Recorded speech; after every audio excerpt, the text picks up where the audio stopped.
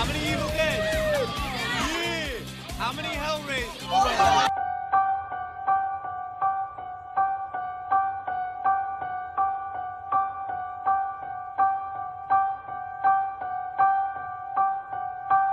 We have such sights to show you. Swallow this. Sally, I hear something. Stop! Stop!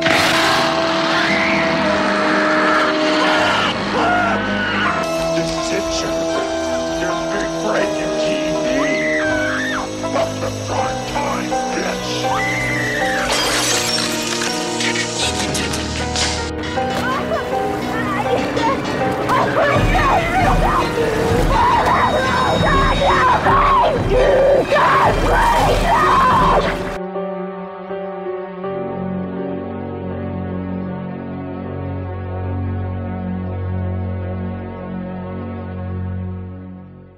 While we were out here fumbling with that music, the lousy bastard was in there killing her! Bastard! Bastard! Bastard!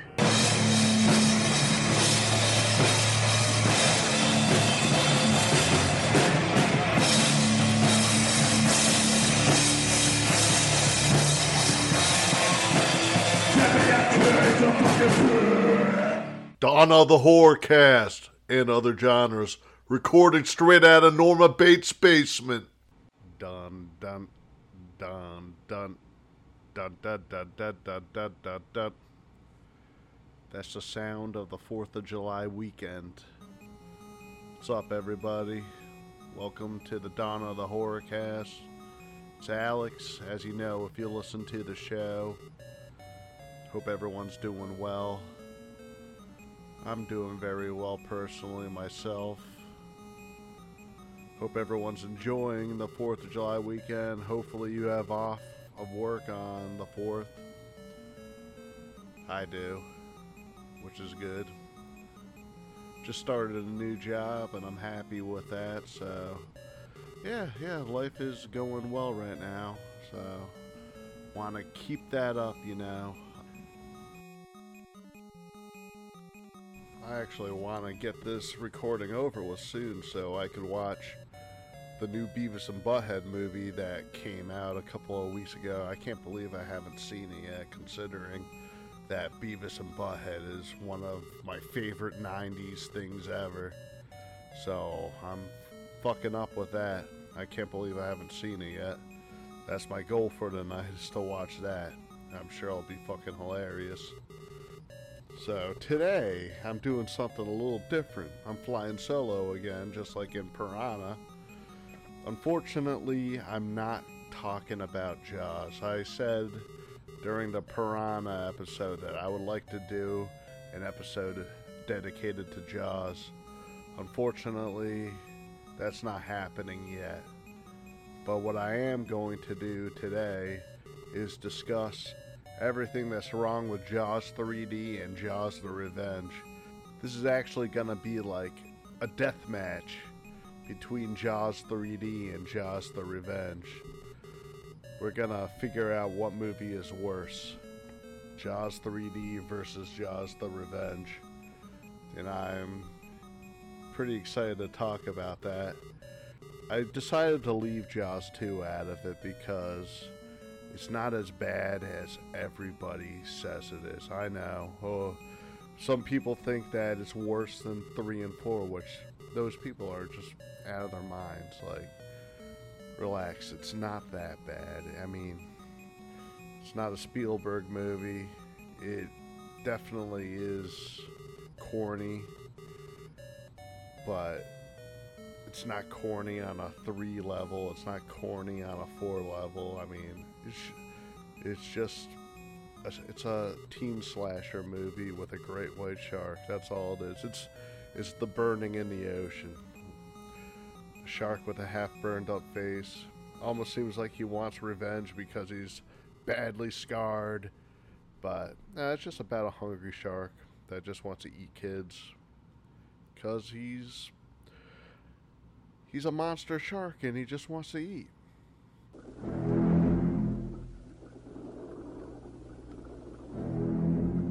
When the movie Jaws first opened, it created a sensation. And shark sightings increased by the thousands in all the vast and unknown depths of the ocean.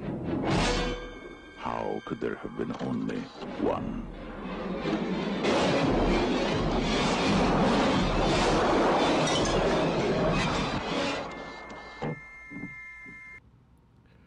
I'm not sure if the shark in Jaws 2 was actually pregnant like it was in the novelization. If anyone's ever read the novelization of Jaws 2, the shark from Jaws 1 raped the shark in Jaws 2 and got the shark in Jaws 2 pregnant. I read that book and it took me forever to get through it because it was so bad. It was definitely worse than the movie. I was so distracted by them trying to just like redo everything that everybody that was involved with the original Jaws movie created. Like, it was established that it's an island off of Massachusetts, and in Jaws 2, the book, the author was so obsessed with saying that it took place in New York, and that's all they ever talked about in the book was like, Amity, Long Island. It's not Long Island, it's Amity Island off of Cape Cod, but I guess the author of Jaws 2 really wanted, he was obsessed with making it take place in New York. I know that people have debated for years whether or not Jaws takes place in New York or Massachusetts. In Peter Benchley's novel, Jaws, Amity did take place on Long Island. Jaws the movie, they filmed it in Martha's Vineyard, Massachusetts, and I don't really think they said what state it took place in Jaws, but everything was implied that it was Martha's Vineyard. Even though they didn't call it Martha's Vineyard, they called it Amity Island. But yeah, it's Massachusetts, it's New England. They even mention New England a lot in 1 and 2 and 3. 4, I feel like they're trying to make it back in New York again with some things, and I'll get into that. But yeah, that's been a big argument for a long time.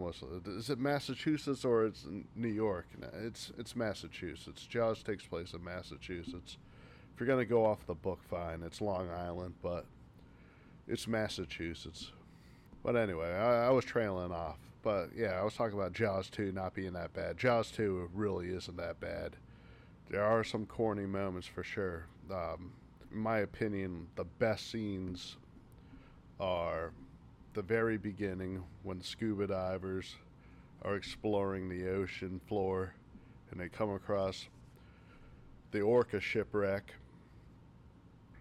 Then you get that eerie music, the Jaws theme, and then Great White comes and kills the scuba divers. That was super effective, super scary. I loved it. It was a good opening.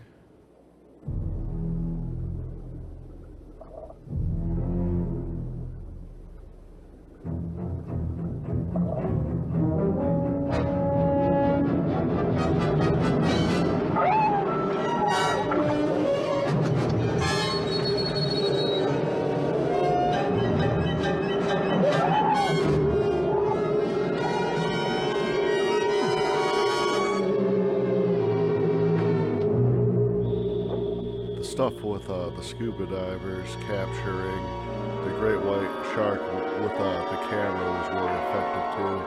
Adding the whole camera element in the movie was really cool. I like that. That added a nice element to the movie, in my opinion. And the other scene that I loved and was pretty terrifying was Eddie and his girlfriend Tina in the sailboat. Total teen slasher type of death, but also with like the same kind of like scariness of Chrissy from Jaws 1 getting eaten. That was pretty scary when he was getting pulled under the water and he gets dragged into the sailboat, and then he breaks off the edge of the sailboat and gets pulled under the water. Pretty fucking terrifying.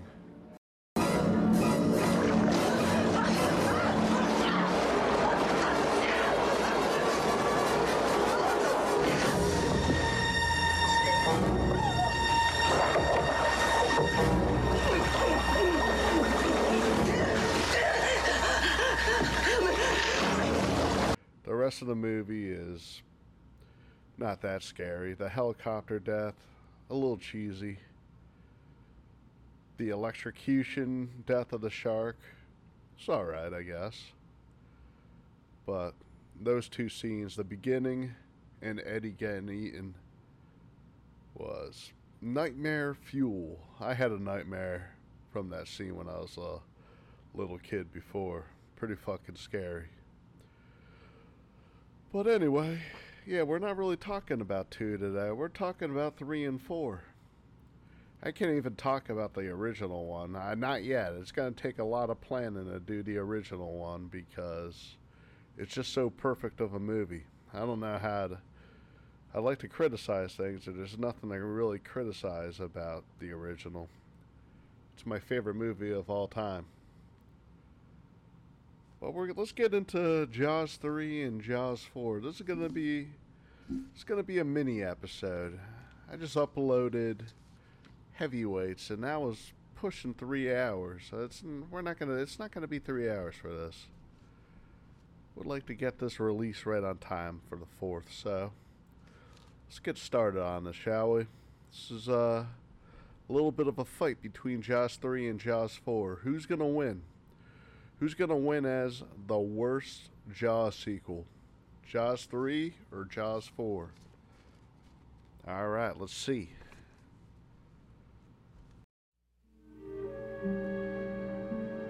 A creature alive today has survived millions of years of evolution.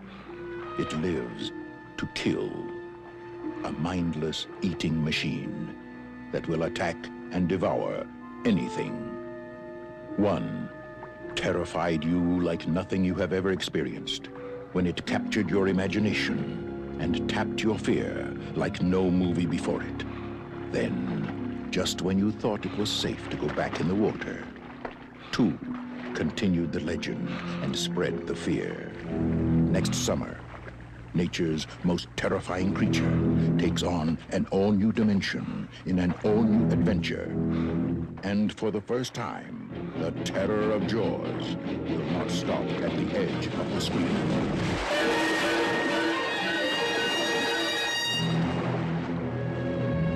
Jaws 3D. The third dimension is terror.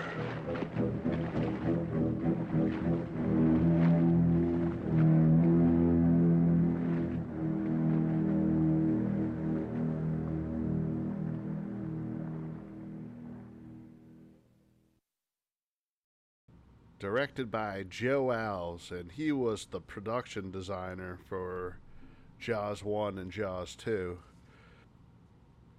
He's basically the only original member left. Everyone else is gone for the most part. Starring Dennis Quaid as Michael Brody, Bess Armstrong as Catherine Morgan, Michael Brody's girlfriend, Simon McCorkindale as Philip Fitzroyce, Louis Gossett Jr. as Calvin Bouchard, John Putch as Sean Brody, Leah Thompson as Kellyanne Bukowski. I might be wrong, but this might be her very first film. P.H. Moriarty as Jack Tate. This was originally supposed to be a spoof directed by Joe Dante, Jaws 3 People Zero, which I wish was a real movie, and it's unfortunate that Steven Spielberg didn't want to go down that road. I don't know why. I mean, he loved Piranha, and that was a spoof on Jaws, basically. This would have been so fun if this was a Jaws parody.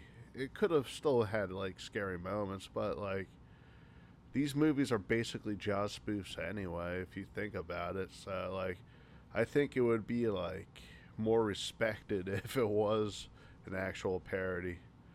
But whatever, yeah, it was always supposed to take place in SeaWorld.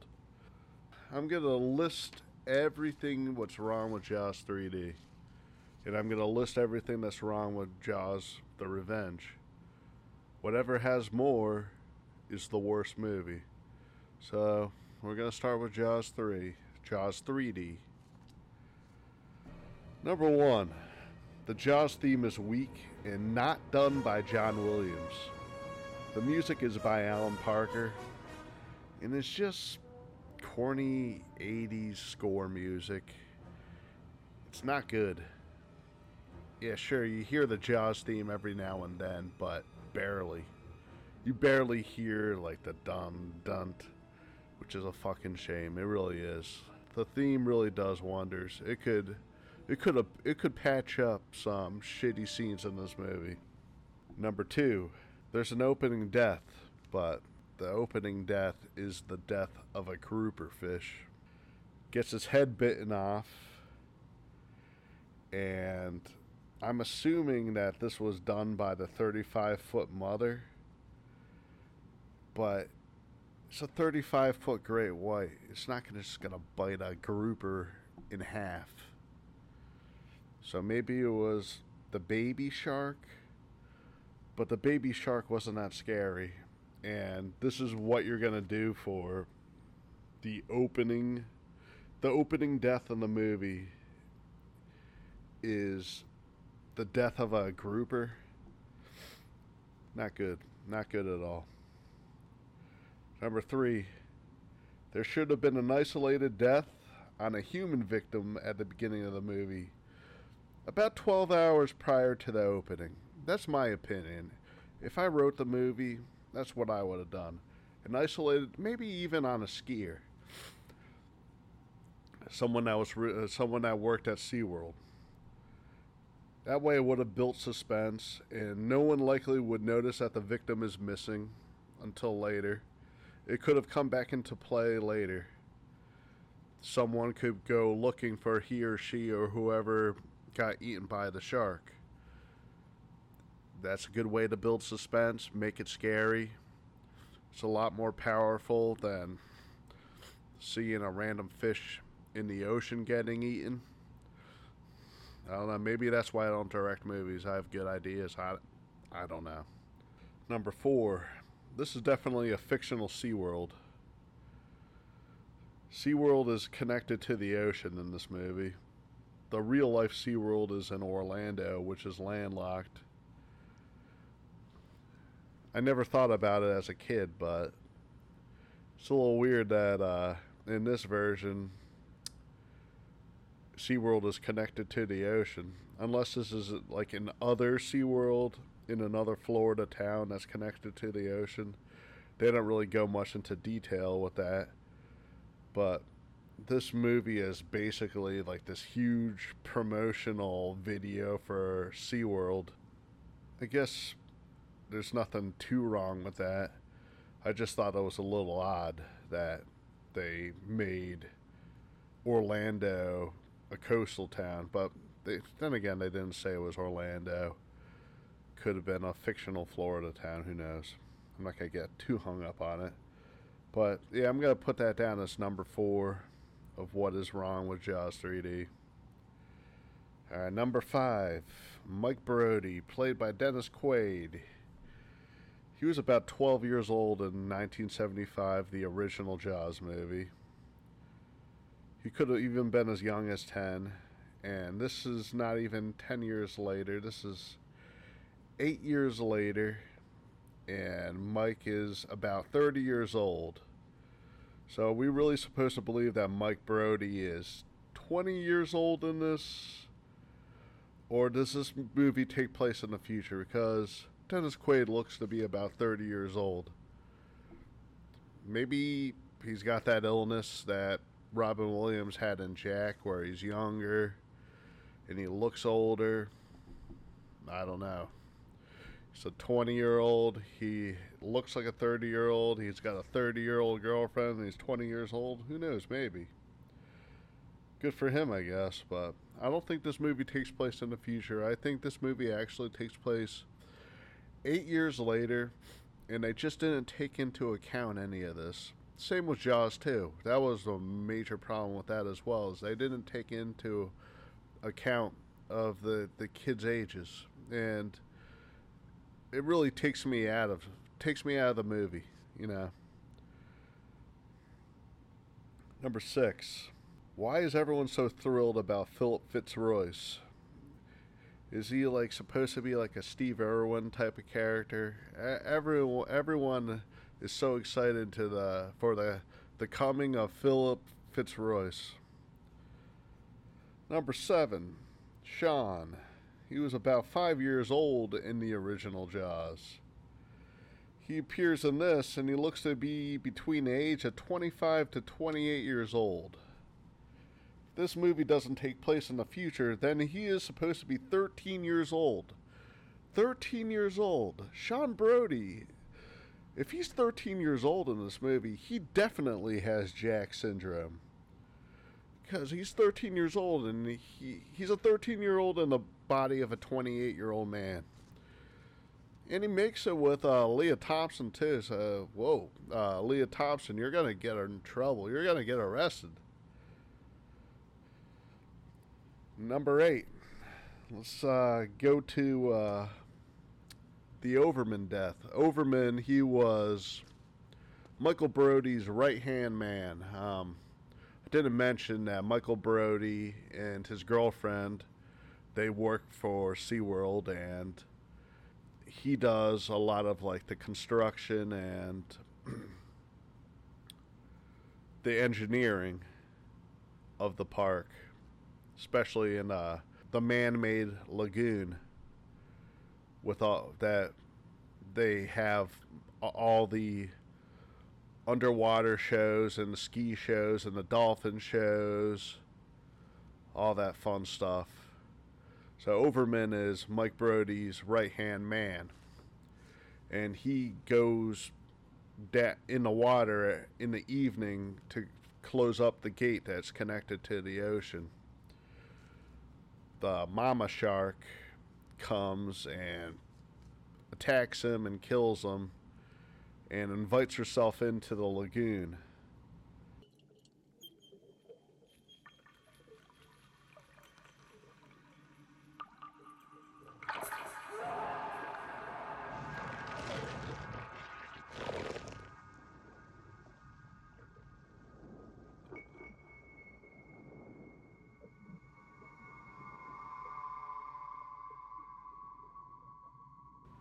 It had potential to be good, but it was ruined by one little simple thing.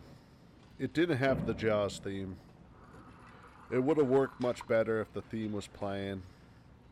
I have no idea what they were trying to go for with the music they used. It was just some eerie, spooky music. It's a Jaws movie. Play the fucking theme.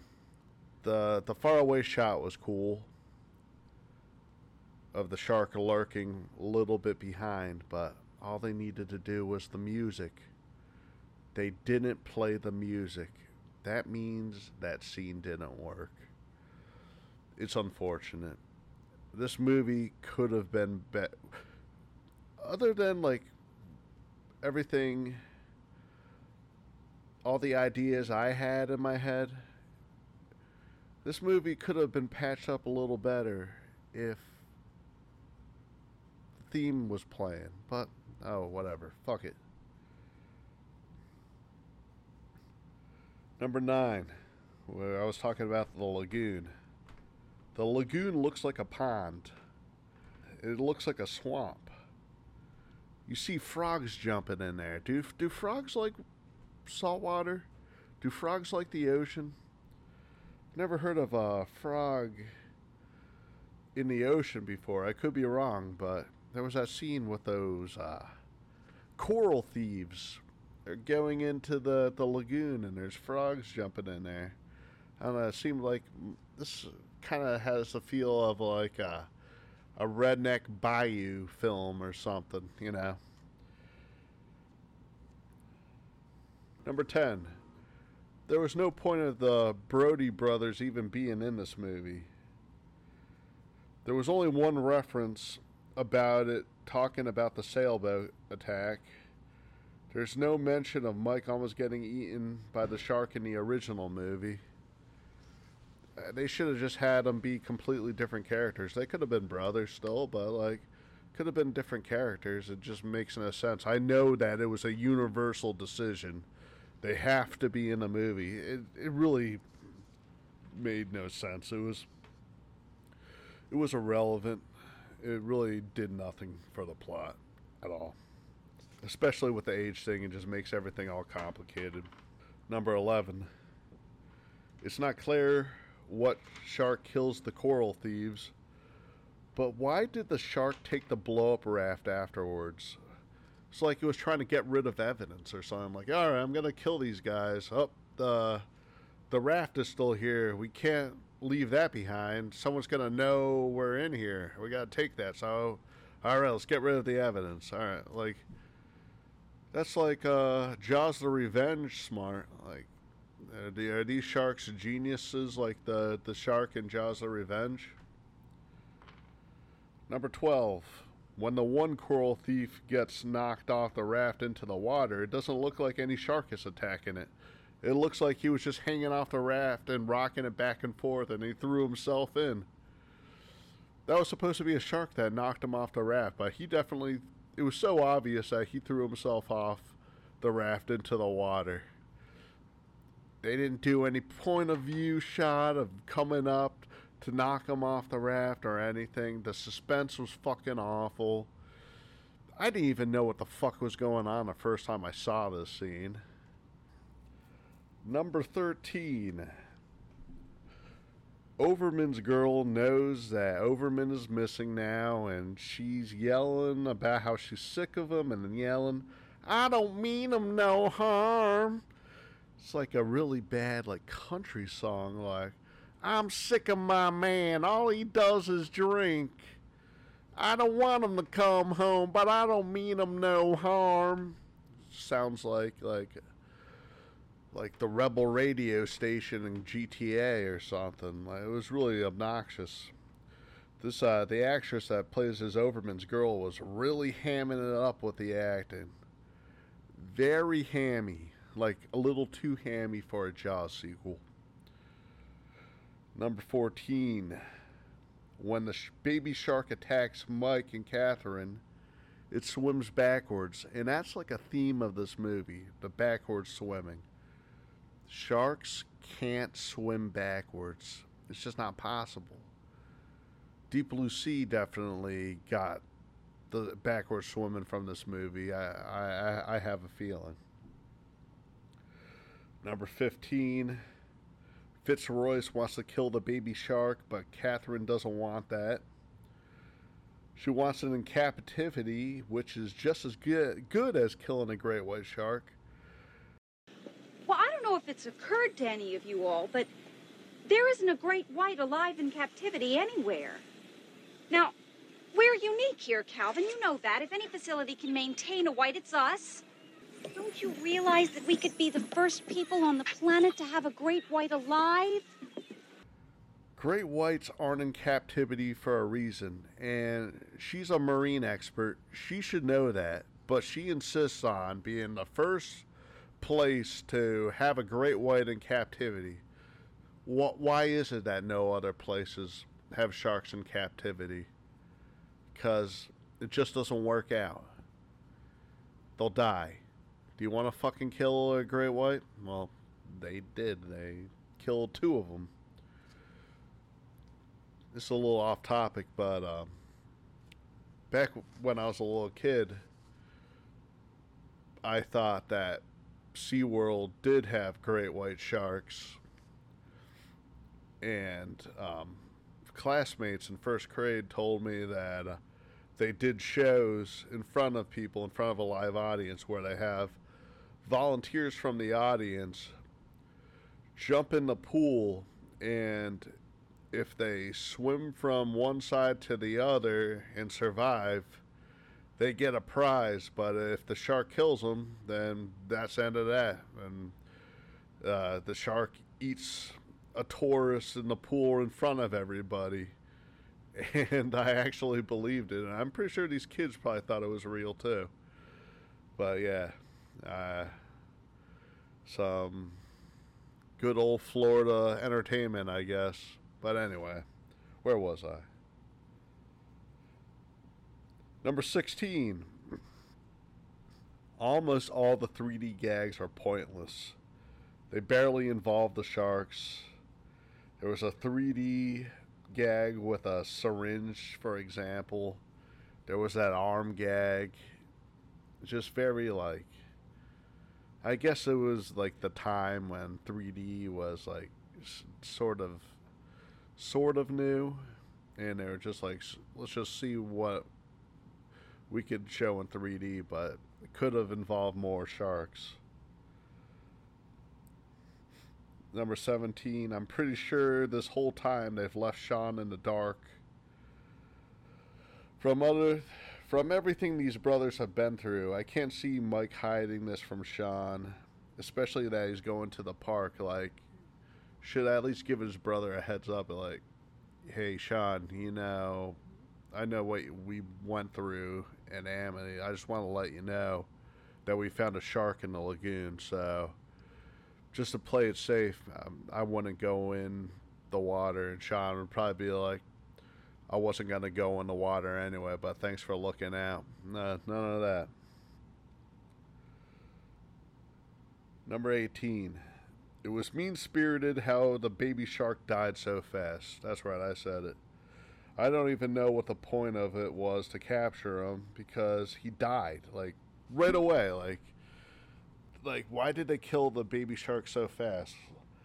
What they should have done was either use the baby later to try to defeat the mom, or kill the baby, no, not kill the baby, or kill the mom off at the end and then release the baby into the wild at the end.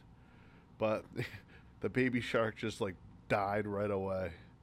It's pretty ridiculous. Number 19.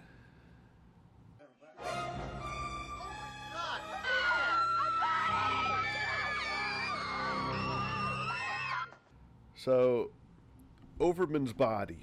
It was pretty cool. It was gruesome. His skin was ripped from the body, but it looked like he was skinned. I guess there were some teeth marks in there, but it looked like he was like murdered by a serial killer and not like a giant great white shark. Don't get me wrong. His mutilated body was pretty awesome. This is a giant great white shark, and his body was pretty intact other than his arm being missing. His muscle is on his body. It just looks like he was like skinned by Buffalo Bill or something. Oh, Mike. Oh, my God. Come on, come on. Number 20. So, it's revealed that the shark, Mommy, she was hiding in the filtration pipe in the lagoon. How did she survive in there for maybe 2 days? So I'm assuming that the baby shark killed the coral thieves, but the mama was in the filtration pipe, just hiding out in the filtration pipe in the lagoon. I don't understand how she survived. Is there an explanation for this? If you're a shark expert and you're listening, don't hesitate to send me a message. Explain to me. If you're a Jaws expert and you know about this, don't hesitate to send me a message. Leave a comment. Tell me. I'm just straight up confused about it. I don't even fully understand what the filtration pipe is. All I know is that Mommy Shark was hiding in there for a couple of days laying low. Number 21. Not only that, but the shark is swimming backwards out of the pipe. Backwards again. This is like the theme of this movie, is swimming backwards. I will give it credit though, like showing like the fin and the tail, as Dennis Quaid and Bess Armstrong are telling Lou Gossett Jr. about the situation, that it was the mom shark that killed Overman. And it kept on showing the tail and the fin. Scary. Very scary. And they actually had the theme. That's why it probably worked, because it had the theme. But it was still swimming backwards out of the filtration pipe. This must be a very advanced type of shark. Maybe the shark was made in a lab somewhere. I don't know. You talking about some damn shark's mother? Number 22. The scene when the mama shark is chasing the skiers, no one died. This would have been such a great opportunity for the shark to be picking off skiers one by one.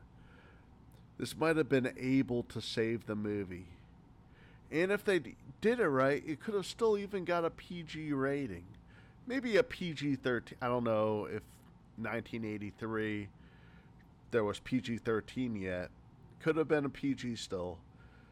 Showing the shark just pulling skiers off and dragging them under the water one by one. Panic. Skiers are frantically trying to swim to safety. The shark keeps on coming and just picking them off, eating like 3 or 4 of them. It would have been great. Blood floating up on the water. All the tourists are screaming frantically. It would have been great. Missed opportunity.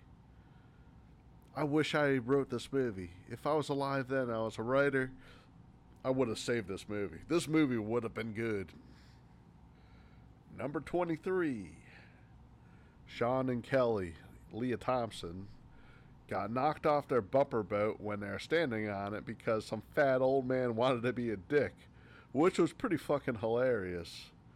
Also, when the mama shark attacks Kelly, it's quite terrifying when she lifts her out of the water. Under the surface, though, the attack doesn't look that serious. It just looks like the shark is just gnawing a little bit on her leg. She gets bit in the leg, and she almost like she's being attacked by a normal-sized shark. That's probably like what a shark attack is a lot of the time. But this shark is so fucking huge. By looking at this thing, that shark would have bitten her right in half. She just had a little bit of a flesh wound on her leg. Kelly's fine. Number 24. How long were they hanging on the bumper boats?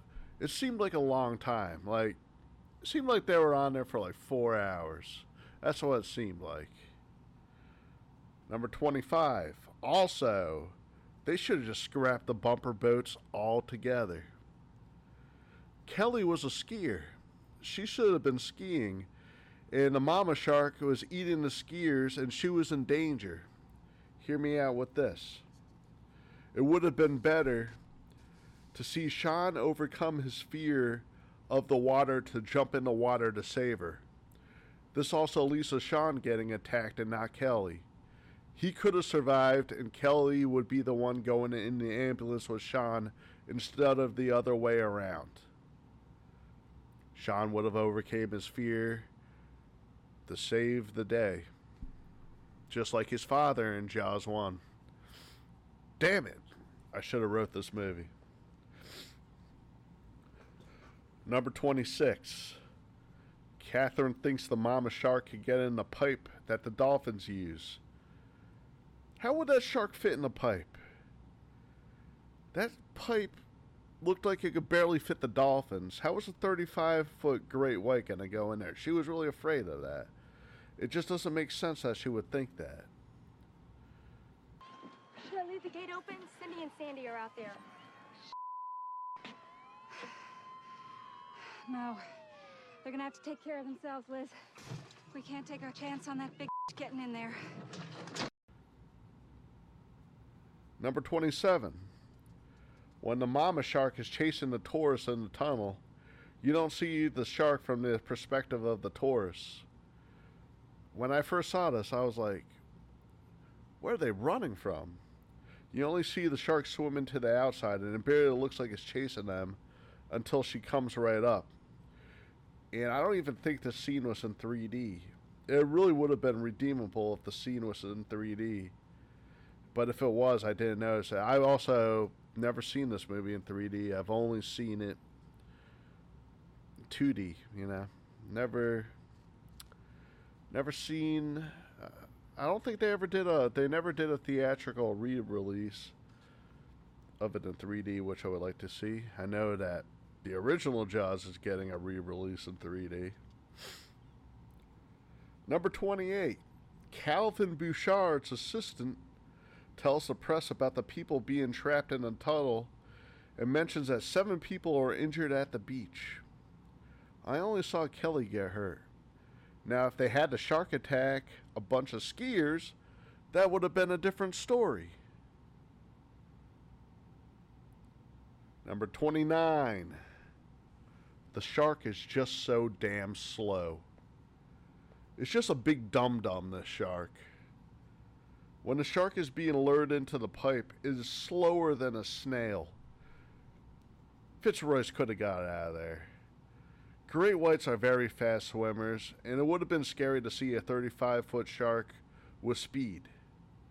Now, this scene, Fitzroy gets eaten by the shark, and it's amazing, with him in the shark's mouth, screaming and suffocating in there.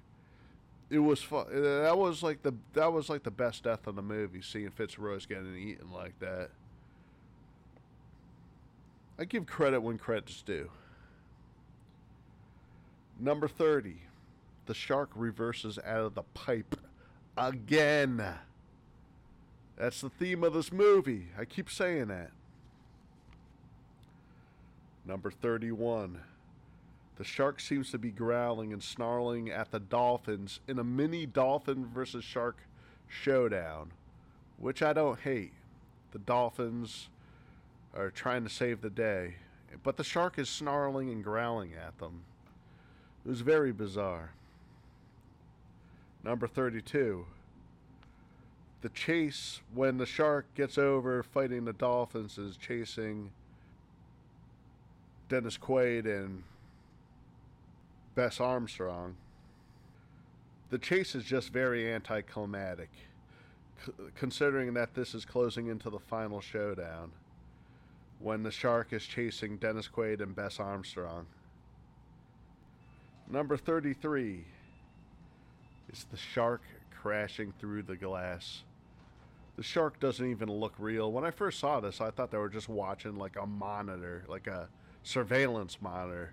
But it's the window to the ocean, and the shark knows they're in there, and he's swimming to crash through the window. The shark doesn't even look like it's moving. Number 34, when the shark does crash into the glass, it stops moving altogether. I know that this was 3D, and that's why they did it. But it was so corny looking. It's like, this is why no one likes this movie. I don't understand why people hate this movie more than 4, but we'll get into that. Number 35, when the shark is stuck in the control room, it fully eats nephew, you know, but Fitzroy is still in his mouth, so he completely ate Calvin Bouchard's nephew, swallowed him down, but Fitzroy is still in the shark's mouth, like barely like chewed on. Like, was he swallowed whole and was gagged back up? I don't understand that at all. Like, makes no sense to me. Number 36. The shark is trying to swim backwards again. This is a very extraordinary breed of great white, I guess. So anyway, they Fitzroy has a grenade in the shark's mouth. Dennis Quaid pulls the pin. The shark blows up, and there's another, like, one final, like, 3D gag. I think it was the final 3D gag of the shark's jaws flying towards the screen.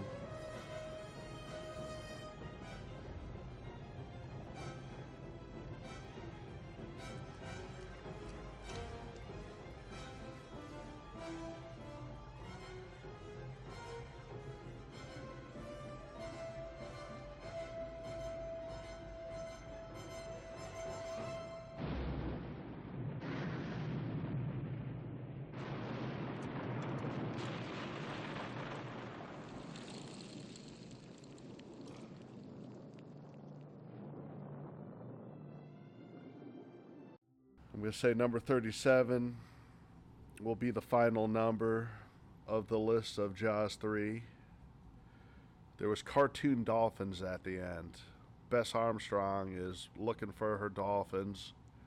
The dolphins show her that they're okay, and she's celebrating. She doesn't give a shit that Calvin's nephew just got chewed up. She just cares about the dolphins. But the very final sequence, you see these cartoon dolphins jumping out of the water. And that's the end of the movie.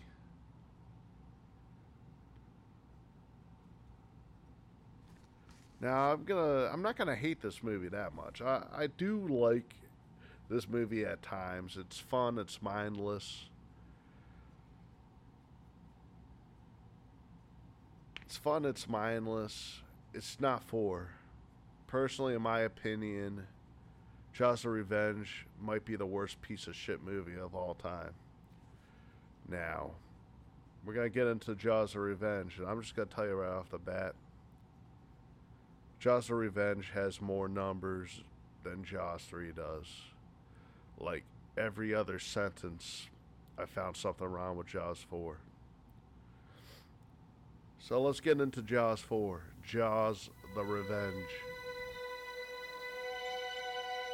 Instinctively, man has always been drawn to the sea. Its beauty, its mystery, its secrets.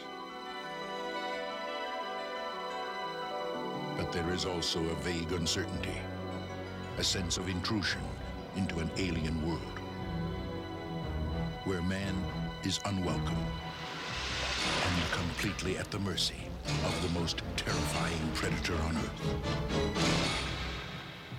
Man's deepest fear has risen again. Jaws, the Revenge. This time, it's personal. Chief Brody's widow believes that her family is deliberately being targeted by another shark in search of revenge.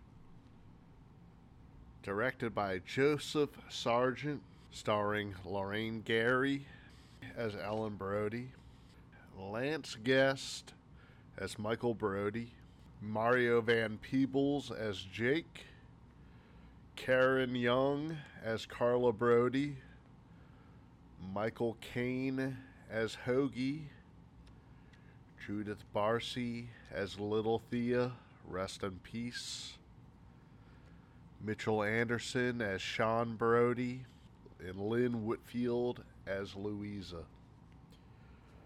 Right off the bat, again, what the fuck is up with the score in this movie? Let's start with that. Sort of like Jaws 3D.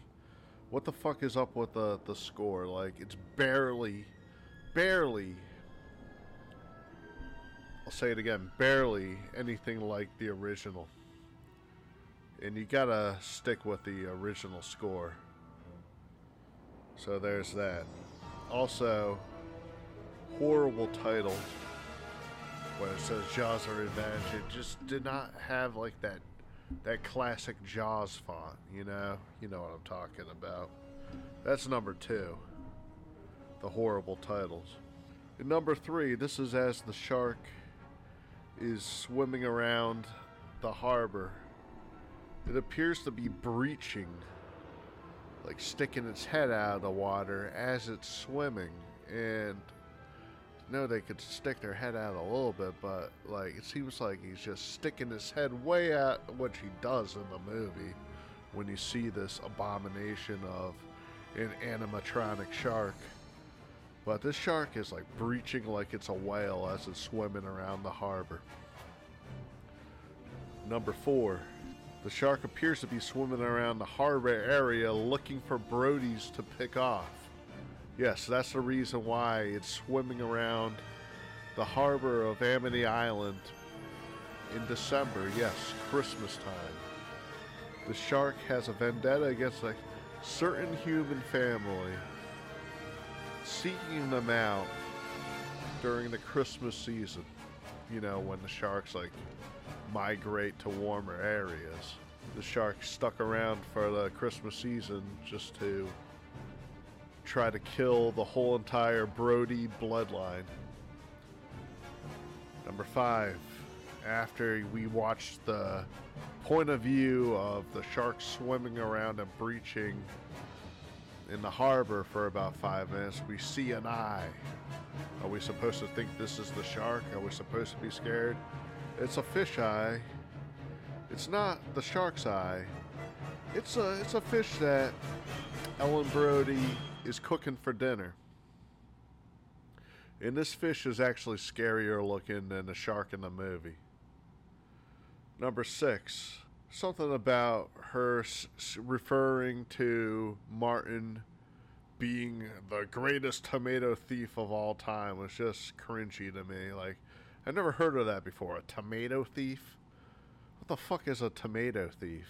As Sean Brody is eating like carrots or something. It's not even a tomato, so like he's a carrot thief, not a tomato thief. Number 7. Sean Brody looks like Marty McFly. And that bothers me for some reason. It shouldn't bother me, but yeah, he looks like Michael J. Fox as Sean Brody. He really changed from the third one. Now, apparently, this movie completely ignores the third one. Like, this one is supposed to be better, but it's worse. Like, I don't know why they had to write off 3. Like, they thought 3 was such an abomination, and this one is going to class up the series again. Whoa, I don't know. But number 8, let's do some math again. So this movie came out in 1987. Sean appears to be in his early 30s in this, and Sean in the original movie was about 5 years old. This movie came out 12 years later, so either this takes place in the future or once again he has Jack syndrome, because Sean would be about 17 years old now. I've heard about 17-year-olds being cops, but it's very rare. And he doesn't look 17. He looks like he's 30 years old, and he's a cop. He should be still in high school if it didn't take place in the future. So, he might be a 17-year-old cop with Jack syndrome. Number 9, the dialogue between Sean and Ellen is so bad. The writing must have took like 5 minutes. You're almost as sneaky as your father was. He was the tomato thief of all time. I know what you're doing. I'm hungry. And let me finish dinner before you eat it. Chop these. Sorry, fellas. Oh, Mom.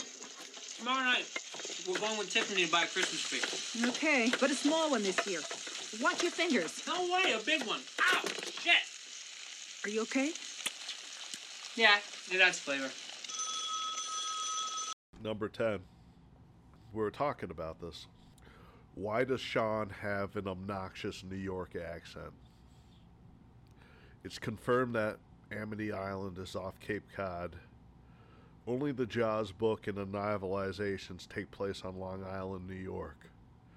So why is the guy behind Jaws of Revenge like so passionate about making these characters have New York accents. Marty and Ellen are from the city of New York, but they moved to the island. The kids should not have accents. Number 11. Why did they bring Polly back? She's played by someone completely different, and other than them referring to her as Polly, you wouldn't know. It could have been a different character. It was just they keep on, this Jaws 4 just keeps on referencing back to the original, and it's not necessary. I love Polly. Polly's a great character in the original movie, but they did not need to bring her back, especially if she was going to be played by somebody else. Number 12. The picture of Martin Brody on the wall. We get it. We get it. He's dead. He was a hero. He did get fired in 2.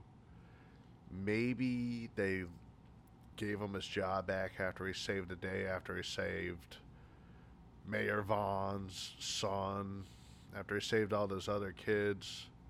Probably caused a huge blackout on the island after electrocuting the sharks. Who knows if they let him have his job back. Like, Martin, you caused a power outage on the island. It's going to take months to fix it now.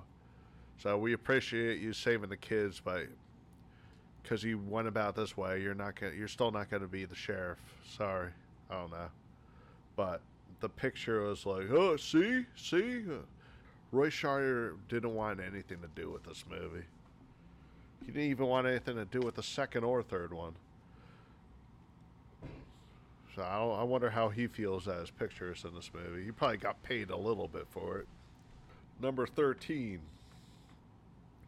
So Sean Brody is getting called about a damaged buoy or something. He's got to fix a damaged buoy. It's always, small town issues for the cops. And Lenny is supposedly the sheriff of the town, but he's off doing cow tipping. Cow tipping.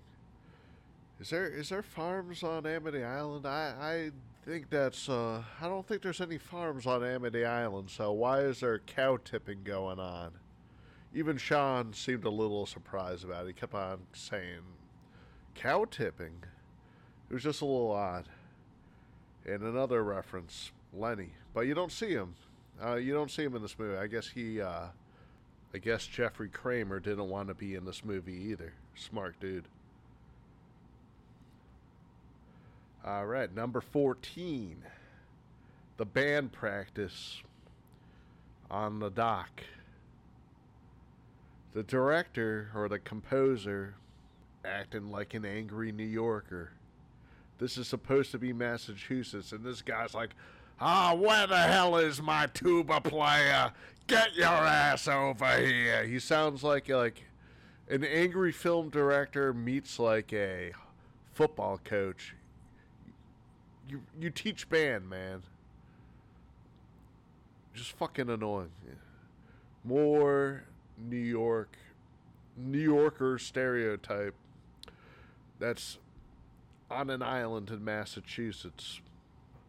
I don't know why the genius behind this movie was so adamant about this, but he was. I said this before, but this will be number 15. 3 is supposed to be unrelated to 4, like 4 is supposed to redeem itself as a sequel. Yet it turns out it's the biggest joke out of all of them. Like, there were, I guess, the plan was alright, so Universal really screwed up with Jaws 3. We realize it, so we're gonna make it up to you guys by writing off Jaws 3. Jaws 4 will be a direct sequel to 2. We're sorry. We're gonna bring it back. It's gonna be good again. It's like probably it might actually be the worst movie of all time. No joke. Number 16. Regardless of whether or not 3 is canon or not, why would Sean be on a boat when he was traumatized with what him and his brother and father have all been through in the previous movies? Number 1, he witnessed his brother get attacked by a shark. 2, he was on a sailboat watching his friend getting swallowed whole in front of him by a shark. Why does he still live on the island? At least in the third one, like he moved off to Colorado because he didn't want to be involved with the ocean, which makes sense. This one, he's like a deputy following in his dad's footsteps. It's almost like maybe he doesn't remember. Maybe he doesn't remember having any encounter with sharks. Maybe he got that Men in Black flash. I don't fucking know. Number 17. The shark destroyed a buoy to set a trap. That's right. The shark set a trap to assassinate Sean Brody. This was all a big plan. How does the shark know that Sean Brody is a cop? Does this shark know how to read minds? This shark knows how to read minds. This shark knows about the Brodies. Knows everything about the Brodies. So the shark knew if he sabotaged a buoy, Sean would go out there to fix it, and that's when he could attack Sean. Smart. That's like smarter than like an orca whale. So Sean goes out there to fix the buoy, and the shark comes up and attacks him. Sean doesn't notice his arm is gone until he reaches over. And you can tell that the arm is under the jacket, and that's number 18. Number 18 is he doesn't notice that his arm is gone, and you could tell that he's hiding his arm under the jacket. Number 19 is that he continues to lean over the side of the boat like he's inviting the shark to come take him. If he was scared for his life, maybe he should go and radio in for help instead of hanging over the edge of the boat. And I'd even list this, but he's screaming like Marty McFly. Number 20. The shark didn't eat Sean. He deliberately drowned him and left his body intact. This is all just a hit. Maybe this is like another like New York thing, like it's a mob thing, like the shark is in the mafia. It's like the Shark Mafia. The shark whacked Sean. And he was even respectful enough to not fuck up his face so he could have an open casket funeral. Number 21. When Ellen goes to examine the body, another Amity cop gives Ellen all his police belongings. Here, take your son's gun, his uniform, his handcuffs, maybe for a souvenir. Why would the cop think that Ellen would not want all that stuff? She's already crazy as it is. One thing she doesn't need is a gun. Number 22, let's do more math again. Michael appears to be between the ages of 35 to 40 years old in this. In the original, he is probably about 12 years old, which we discussed. Maybe 10, but probably 12. He should only be about 24 in this, but he's a middle-aged dad. Does he have Jack syndrome? Probably. I mean, he's 24 years old. He looks like he's 35, maybe 40 years old. I don't know. The beard puts some years on you. So, but he's definitely not, he's not played by a 24-year-old. But I guess he's supposed to be 24 years old. And he's a pretty successful marine biologist living in the Bahamas. He's 24 years old, and he's stuck in the body of a 35-year-old man. Unless it's the future, which I doubt it is. And if it is a future, it's a future where sharks can read minds and stalk families. Number 23. Mrs. Kittner and Mrs. Taft are there. From the original. For fan service, I guess. Like any fans asked for that. It's good to see that Mrs. Kittner has forgiven the Brody family, because in the original one, she seemed pretty upset that Martin didn't close the beaches, even though it wasn't his fault. But she bitch slaps the fuck out of him in number 1. And it seems that she's become close with the Brody family. But it was unnecessary. This movie really wants to call back to the original. It brought that Karen, Mrs. Taft back, and Mrs. Kittner. Apparently, Alex Kittner has a restaurant on Martha's Vineyard that I really want to go to. I've never been to Martha's Vineyard, but I'm going to go there one day. It's on my bucket list. Maybe Mrs. Taft will be there, and I'll have her slap me. Oh, wait, never mind. I think she passed away. Damn it. So she can't slap me now. Number 24. They don't really make it clear whether or not people know it's a shark attack. It's obvious that he probably had teeth marks, and he obviously had a missing arm, but it seems to be implied that people think it's a boating accident. Except for Ellen, of course, because she thinks everything is a shark. Like, someone died in a fucking car accident, she thinks the shark's involved. Like, plane crash, the shark did it. Heart attack, the shark did it. HIV, shark. Gunshot victim, the shark was involved. Terrorist attack, shark. 9/11, it was the shark. COVID-19, it was the shark. Number 25, Ellen is also saying that the shark gave Martin Brody a heart attack, like what I just said. The shark was tormenting him for years until he died, I guess. Why the fuck does she still live on the island if she's so fearful of the shark? She should have moved to Colorado like Sean did at 3. Like, what's keeping you on the island? The shark is terrorizing you. Move to the Rocky Mountains. I mean, going off the logic of everything, the shark probably would follow her there too. Number 26.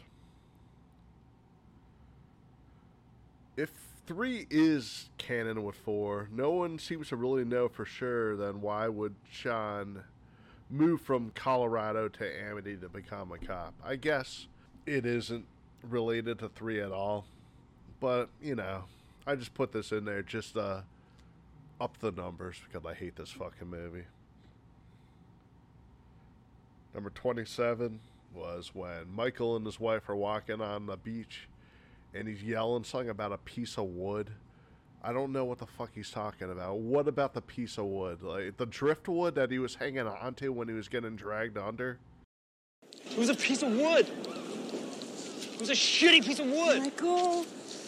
Number 28, when he's talking, and then all of a sudden he's just like, oh, blah, blah, and he just runs off. Like, he's like, yeah, well, blah, blah, and he just runs. Like, why was he talking? And then mid-sentence, he just runs off. It just seemed really awkward, like it wasn't in the script or something. Like, maybe, it almost seemed like he forgot his lines or something, and he just ran off. It was just very awkward and weird, and every podcast I've ever listened to talking about this movie, they seem just as flustered and confused about it as I am.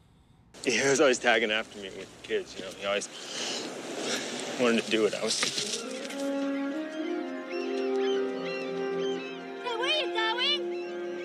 Nowhere!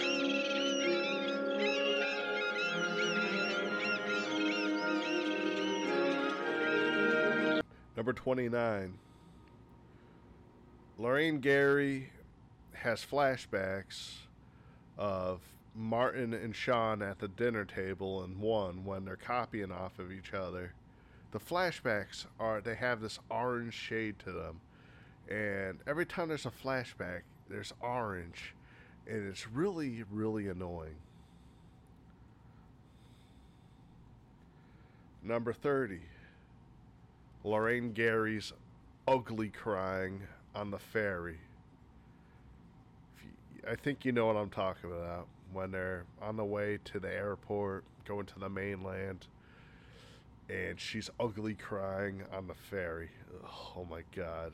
Like, it was tough. It was tough to listen to. Very forced.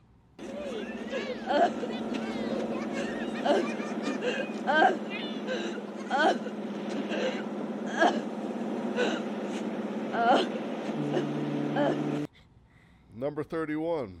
More annoying New York accents. This time from Mike's wife.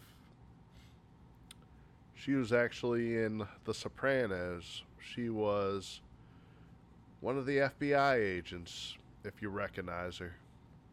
Number 32.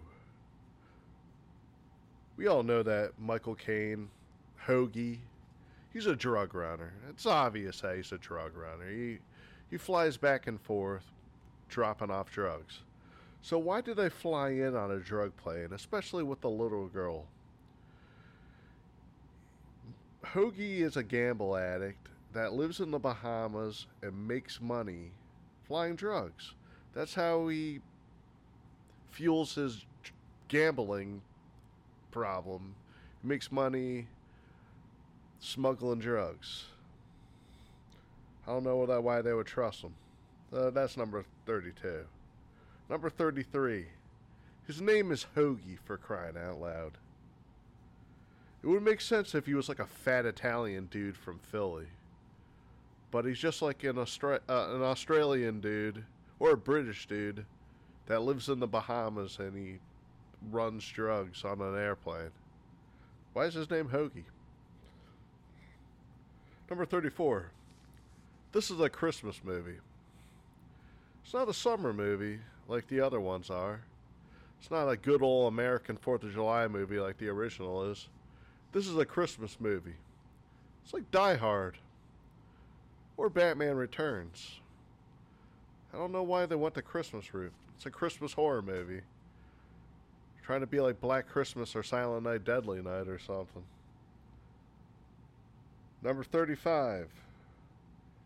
Dramatic music as Ellen is yelling at Thea to get down from the dock swing. She's swinging over the dock in like 2 inches of water. And she's yelling at her with this like menacing danger music is playing, but nothing's even happening. Like, if something was gonna happen, yeah, put the menacing danger music on there. But it's just showing how crazy and paranoid Ellen Brody is. Like, there was no reason for the impending doom music to be playing as she's yelling at Thea for swinging over the dock. Number 36, the dream sequence. We're supposed to believe this is real life for a second. Ellen Brody won't even take a shower because she's afraid that the shark will get her. Why would she be going in the ocean? I don't even understand why she agreed to go to the Bahamas. Other than that, the dream sequence isn't the worst thing in the movie. It might have been the only suspense in the whole entire movie, but too bad it was only a dream, so that's why it goes. That's why it goes in number 36. Number 37, Mario Van Peebles' horrible fake accent. Now this takes place in the Bahamas. Sounds like he has like a full-on like Jamaican accent, but it was like really forced and fake. Now, do people that live in like the Bahama Islands, do they have like a Jamaica-y like type of accent? I don't know. I've never been to any of the Caribbean islands other than, well, I've been to Jamaica once a long time ago. I've been to Aruba and St. Thomas. I know that's the Virgin Islands, but it's all in that general area. But yeah, Mario Van Peebles' accent, it's really cheesy. It's really bad, and that's why it gets number 37. Move your ass, man! Oh, you're full of shit, man. Number 38, the obnoxious back and forth bickering between Jake and Mike about conchs all the time. It's very unbearable. They're searching for conch shells. I guess it's pretty boring out there. Number 39.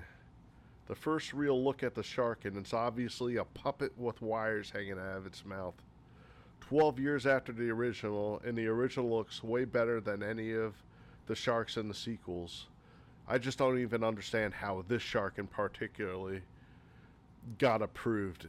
It's so bad. It doesn't even look animatronic. It looks like it looks like Land Shark in SNL. Land Shark in SNL might actually look more realistic than the shark in Jaws: The Revenge. Number 40. Something that only plays a couple of times and never comes back into play after again is Ellen has a psychic connection with the shark. Why? Why does she have a psychic connection with the shark? It doesn't come into play later. When did this happen? Like, it just happened and then all of a sudden it goes away. She has a connection with the shark. I don't know. When she's playing with Thea on the beach, she hears like a roar, so maybe the shark was roaring, or she had a feeling the shark was near. We all know that the shark roars, so could be either way, but she has some sort of a mental connection. And it's very bizarre. Every time there's like a psychic connection in a movie, it's just straight up desperate. Like Halloween 5, didn't little Jamie have a psychic connection with Michael Myers? Pretty sure she did. Number 41. This must be a small island. Mike and Jake are working on a marine biology boat right off the beach of the Brody cottage. He is watching as Hoagie flirts with his mother. It's a little odd. So, yeah, it's got to be a small island because Hoagie runs into them too. Just on a little fishing boat. If you ask me, I think he was stalking them because he has a thing for Ellen Brody. And we'll get into this. Number 42. The movie at this point has officially become a romance film between Ellen Brody and Hoagie. That's what this movie focuses on the most. Not the shark. Not the revenge of the shark. But it's a love story between Hoagie and Ellen Brody. Number 43. The shark is eyeing up Jake in the sub, and he is staying completely still. Sharks can't stay still or they will drown. It's sort of like in Jaws 3 when the shark was reverse swimming all the time. Sharks can't stay still and they can't reverse. Number 44. As the shark rises up to greet Michael for the first time, hands down the worst music I've ever heard in a movie before. It's not even the theme of the shark. It's, I don't know what it was. It was so fucking stupid, and it's insulting. Like, this movie is so fucking stupid. It's unbelievable how stupid Jaws: The Revenge is. Number 45. As the shark is attacking the boat, you see blood.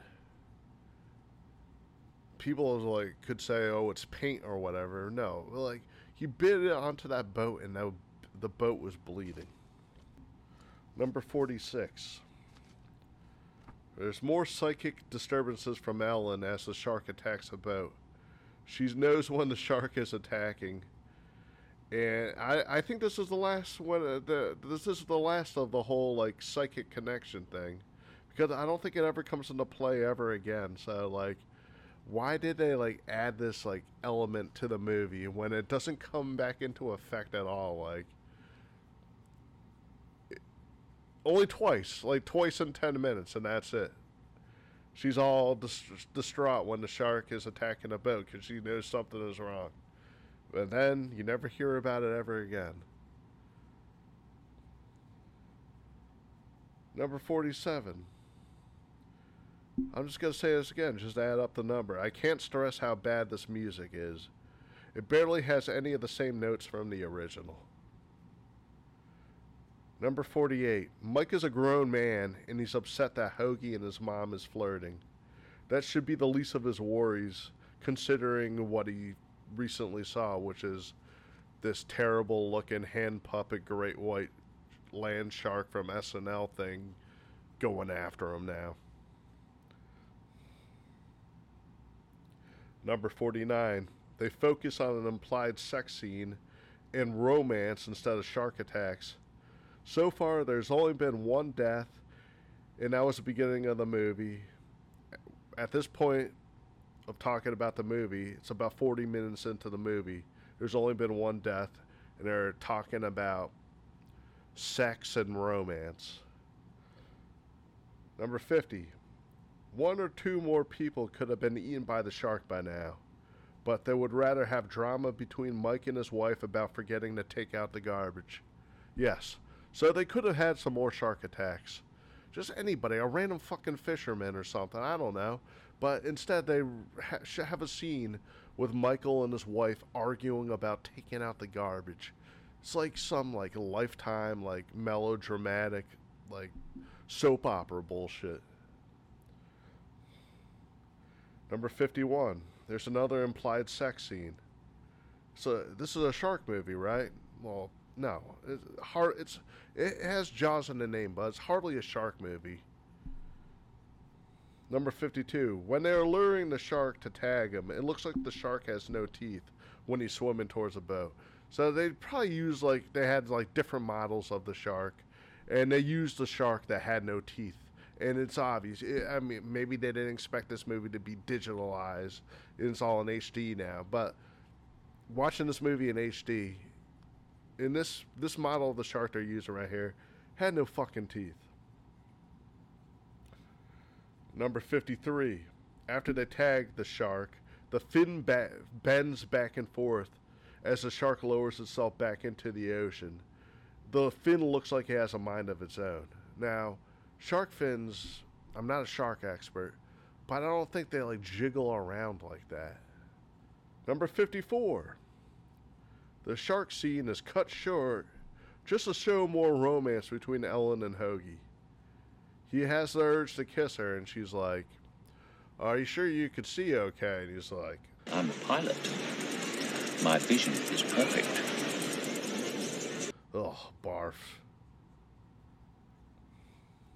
Number 55. Another dumb dream sequence that Michael Brody has of the shark rising out of the water. Who cares? Number 56. Why doesn't he at least tell his wife? Just to keep the daughter safe. Ellen doesn't need to know about it, but at least so Thea stays out of the water, and Ellen would be thrilled about that because she doesn't want her going in the water anyway. Number 57. The dumb mimic scene from the first movie. The daughter copying off the father. Sort of like how little Sean Brody was copying off Martin Brody in the original one. They had to reference the original one again by having her copying off of everything that Michael Brody's doing. It's completely unnecessary. And they really want to throw back to the original movie. This piece of the worst movie of all time is really honoring the best movie of all time. Number 58. The shark chase scene, when the shark is chasing Michael under the water. How the shark follows Mike into the abandoned ship. This would actually work if it was a spoof like Jaws 1 People 0 or Jaws 3 People 0. But this is supposed to be a serious movie, and the shark is following Michael Brody in an abandoned ship and going in every room to find him. Number 59. He empties the oxygen tank to shoot to the surface. He would catch the bends, right? He was pretty deep in the ocean, and he emptied his oxygen tank and shot all the way up to the top. There's no fucking way he wouldn't get seriously injured from that or die from that. Like, didn't they see Jaws 2 when that guy rushed to the surface a lot slower than Michael did, and he was all fucked up. He got hospitalized. Nothing bad happened to Michael. He was just a little winded. He would have caught the bends. Number 60. The next day, Mike goes back in the water, just like that. He's had horrible experiences with sharks his whole entire life. 1, 2, and 3, if we want to go off of 3. Why would he still be going in the ocean? Like, does he also have memory loss like Sean? Like, a shark's been going after you. Your mom is crazy, and you think your mom's crazy because she's saying that the shark is after the family. At this point, maybe he should start believing her. Number 61, the banana boat scene. Do I gotta say more about the banana boat scene? Oh, unfortunately I do. Number 62. When the shark is going after the banana boat, rises out of the water, the shark looks like it's made out of couch fabric. I mean, it looks so fucking soft. It looks like you could just crawl in its mouth and like go to sleep. Be like nice and comfy in the winter. Number 63, the shark goes after Thea, but eats someone's mom instead. Did it miss Thea, or was it just fucking with Thea? Was it trying to prove a point? Either way, this was kind of mean-spirited because, like, no one else has died in this movie other than Sean. And then some random little kid's mom gets eaten. It's pretty mean-spirited, if you ask me. Like, they could have killed somebody more important. Yeah. Number 64, this could have been a good opportunity to kill several people to up the numbers and make the shark seem more threatening. Maybe have a good, like in 3, have a couple of people being picked off on the, for here, like they could have had some people on the beach, like off the beach getting picked off. It would have made the shark seem scarier and like make threat seem more real. But I guess it's the whole thing. The shark's not interested in killing anybody other than a Brody, or if the shark does kill somebody, it's to prove a point. I don't fucking know. Number 65, Ellen steals Mike's boat. She knows exactly how to drive it and everything. Steals the boat to go after the shark, like she has a plan. Number 66, Mike goes back to the house and sees that his little daughter is all shooken up from being attacked by the shark, and his wife is screaming, "Why didn't you tell us?" when he says that, "Oh, I knew about the shark the whole time," which he should have told her. But I guess she does have a right to be angry. I mean, this all could have been avoided, but basically, number 66 is Michael's wife's annoying voice. Why didn't you tell us? Number 67. Ellen's on the boat, and she sees the shark, and she says, "Come and get me, you son of a bitch." Sounds a lot like "Smile, you son of a bitch." Another callback to the original. Unnecessary. The worst movie of all time is really honoring the best movie of all time. Number 68. As Michael and Jake and Hoagie are flying in the plane over to find Ellen, they find her and they see the shark swimming towards the boat. And Hoagie says, "Is that what I think it is?" "No, Hoagie. It's not a fucking shark." Like, what the fuck do you think? Yes, it's a shark. Like, your crazy girlfriend's only been talking to you about the shark for the last, 5 days. That's all she ever talks about. She has nothing else to talk about. Her whole life is talking about this shark. Number 69. When the shark pops out of the water to go after Ellen, it looks more hand puppety than ever. It doesn't even look animatronic. I'm wondering if it was an animatronic. I guess it was, but it was so cartoony. It was Land Shark. Land Shark from SNL.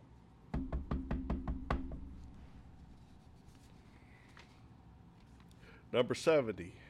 So the plane lands in the water. Michael and Jake swim to the boat. Hoagie stays on the plane. The shark attacks the plane and sinks the plane. It's implied that Hoagie got eaten, but nope, he survives. So Hoagie should have been eaten here. You gotta up the numbers a little bit with the death count, but no, he survives. He surfaces and complains about the breath of the shark. Hey, give me a hand here for Christ's sake. Okay. How the hell you do that, man? It wasn't easy, believe me. You all right, man? Oh, bloody hell. Get us started double time. The breath on that thing. You are alive. The shark is really bad at its job. Tries to kill a little girl, misses the little girl, eats someone's mom instead. Can't even take out some British drug runner. Number 71. When the shark rises out of the water to eat Jake, he looks completely dry.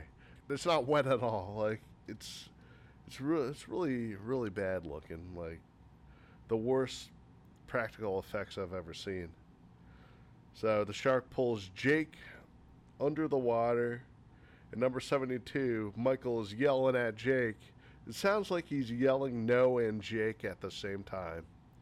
And it's really bad on the ears. Number 73, Ellen starts to have flashbacks of Sean getting eaten. She wasn't there.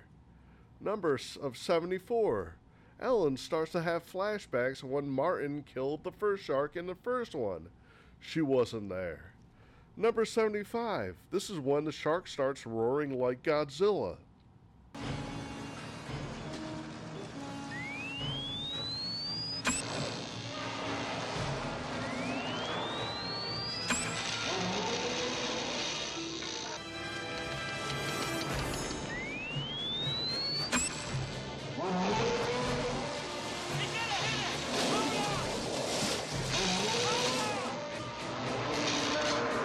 Number 76, the shark blows up in a very confusing way. I don't know how the shark got killed. I know they were playing around with this machine.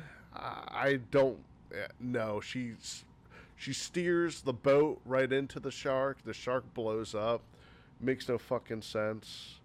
It's really confusing. I don't even think the filmmakers know how the shark died. Number 77, they start using footage from the first Jaws of the shark sinking. Number 78, Jake somehow survives. Another person that just swims up and he's completely fine. Depending on the version, he might die in some versions, but from every version I've seen, he survives, which is weird because there was a lot of blood and the shark was chewing on him pretty good. That's like if Quint survived, number 1. Number 79. Only a body count of 2 in a 90-minute movie, which is unacceptable considering that one of the deaths was just some random person, which is fine if there was more than 2 deaths. But it was just mean-spirited how they killed that kid's mom. Number 80, I assume that Hoagie and Ellen live happily ever after, which is good for them, I guess. She wants to live a life of drug running. And number 81, of the whole movie, they choose to play the menacing Jaws theme in the credits, which bothers me because once the threat of the shark is gone, there's no more dun dun dun dun dun dun. That's only when the shark is near. They play it in the credits. This movie was a shit show. So, Jaws of Revenge was the worst movie. By 40 more reasons than Jaws 3. I really want to know everyone's opinion, what they feel about what's worse, Jaws 3 or Jaws 4. I just listed off everything. Jaws 3 isn't the worst piece of shit I've ever seen before in my life. But Jaws the Revenge definitely is. Like, I at least have fun watching Jaws 3.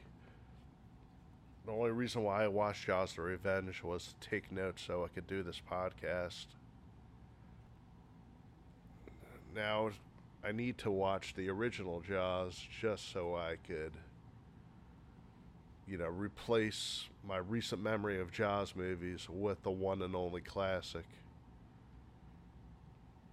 Meanwhile, before that, I think I'm going to be watching the Beavis and Butthead movie. So I hope you all have a great 4th of July. I hope everyone's caught up with Stranger Things. I finished it last night with my wife. It was great. It was way more intense than I thought it would be. Now we gotta wait 2 more years to find out what's gonna happen next, but very satisfied with the finale of Stranger Things. I can't wait to watch season 5. Alright, everybody, well, have fun, go to the pool, go to the beach, watch out for the sharks, make sure that no sharks have any personal vendetta against you and your family, so it's safe for you guys to go in the ocean. That goes for the pool too. If it's a Jaws the Revenge type of shark, that shark could find its way into the pool and get you there too, shower. You know, you guys, y'all have a good time. Enjoy the fireworks, have fun, drink beer, smoke weed. Alright guys, until next time, thanks for listening to Dawn of the Horrorcast. Everyone be good. Until next time, later.